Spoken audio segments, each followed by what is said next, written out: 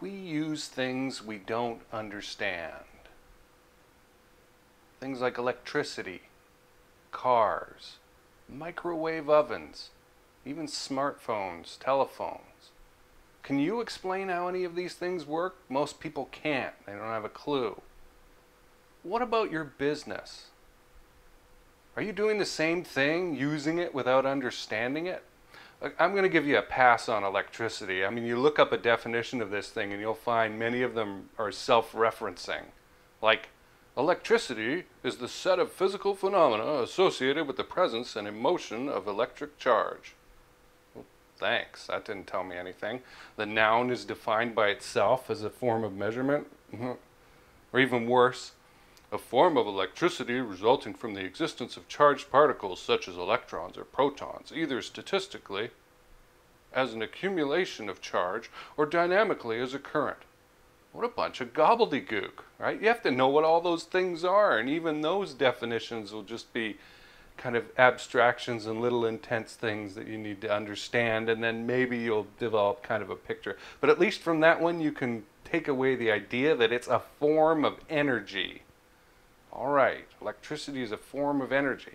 Cars, vehicles, well, they're made of systems. The main system turns an energy source, which is petroleum fuel in this case, which you'll call gasoline or petrol, into physical energy, which is the drivetrain turning the wheels that sends you down the street. If people only understood that much, it'd be a big improvement.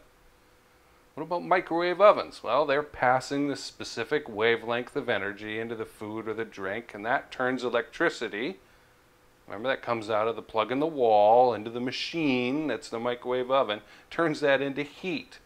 Presto, you get a warmed up consumable. Goody. Telephones are an interesting example of using things without understanding them because they've had this modern change in how they do part of what they do, kind of the middle chunk of it. This is illuminating because you can start seeing how a sort of change out, plug and play idea can be used with other items. Your voice is turned into a vibration. Microphone's kind of an audio speaker in reverse. And that's turned into a series of digital blips. And these blips used to be sent down a wire to someone else's phone, or they'd be turned back into a vibration and reproduced through the speaker to the listener.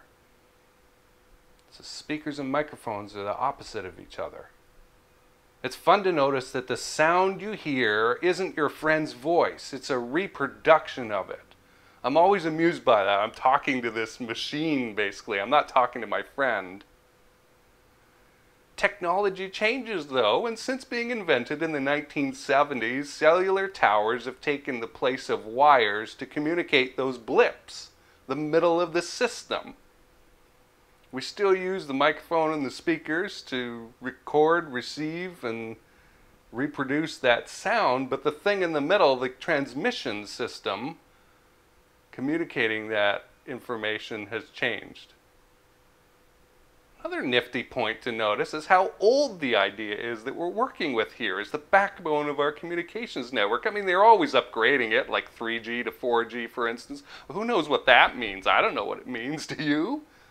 But the concept is nearing 50 years of age.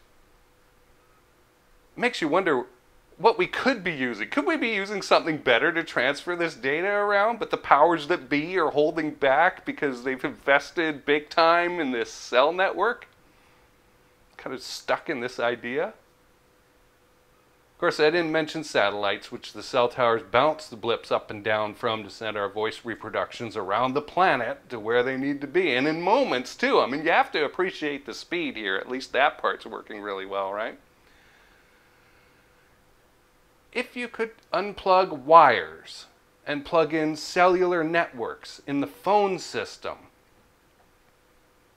how could you take that concept to your business and its ability to scale in the future?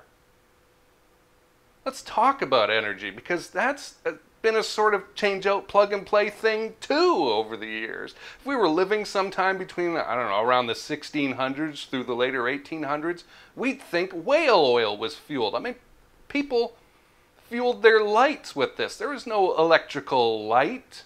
There was no power system. There's no Con Ed, Whale oil. You pour that into a lamp and you light it and it burns. You think of those big sailing ships and all those masts cluttered up in harbors.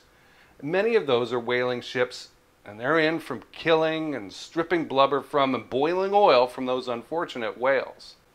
Electricity didn't really catch on until this guy named Volta figured out how to do something serious with it, and only in the later 1800s did it start getting adopted. We'll return to electricity in a moment, because it's the middle part of the thing. But in the meantime, we have coal.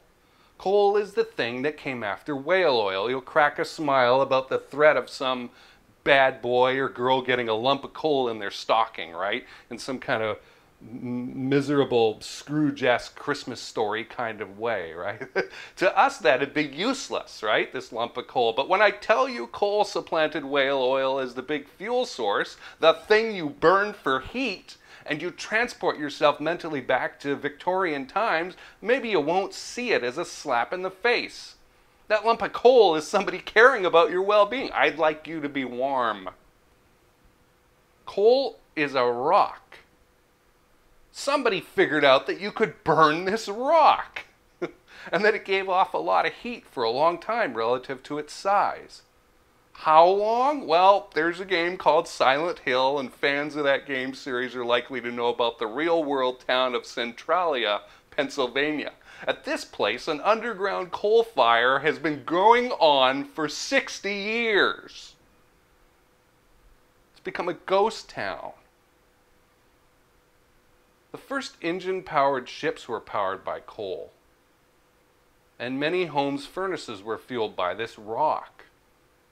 Coaling a ship was a big operation. The second vessel, called the collier, would have to come up alongside and the coals transferred over into the warship's hold. This could take over 12 hours to refuel a typical ship. And you think about it, during that time, the warship can't do very much at all. You hope you don't get attacked, right? So these ships are sneaking around the Atlantic or whatever, trying not to get found, meet up with their collier and refuel, and then go out and do some badass stuff again, right? Power plants were made around the world that use coal as their fuel source. At least 40% of the world's fuel still comes from coal today. Now, this is a dirty fuel. How coal turns into heat in a historical home furnace by being burned is a pretty easy picture to grasp, right?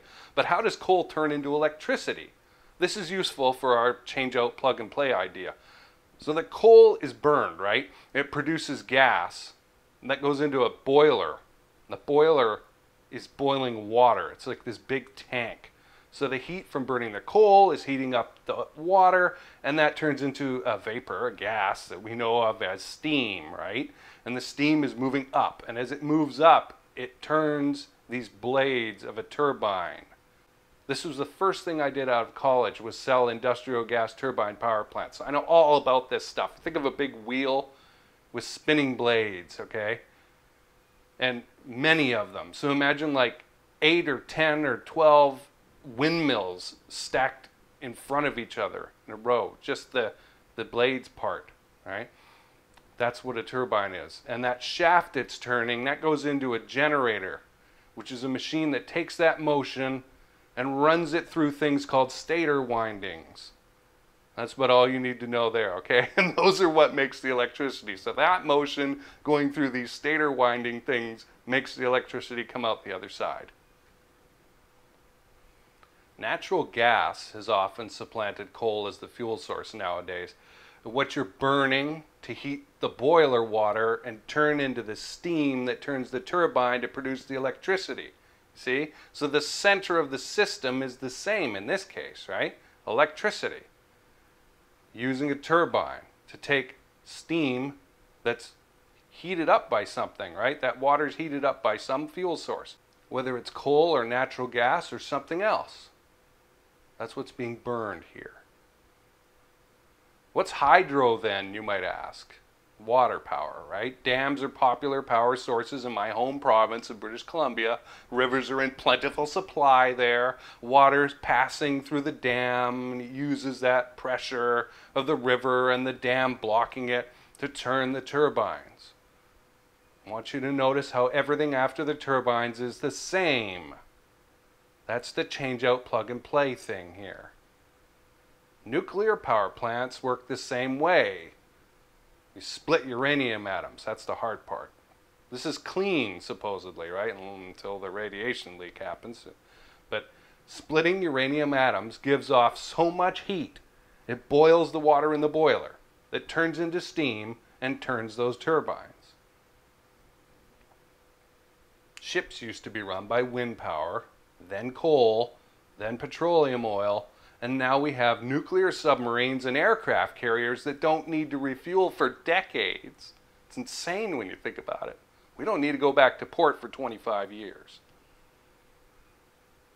Think of our electrical network, which has all these different fuel sources plugged into it, all ultimately turning turbines to create that electrical energy. How can you use what you've learned here in your business? Well, the thing in the middle is the same, isn't it? The electrical network. What you produce, money, in your case, or happy clients, that's the constant output.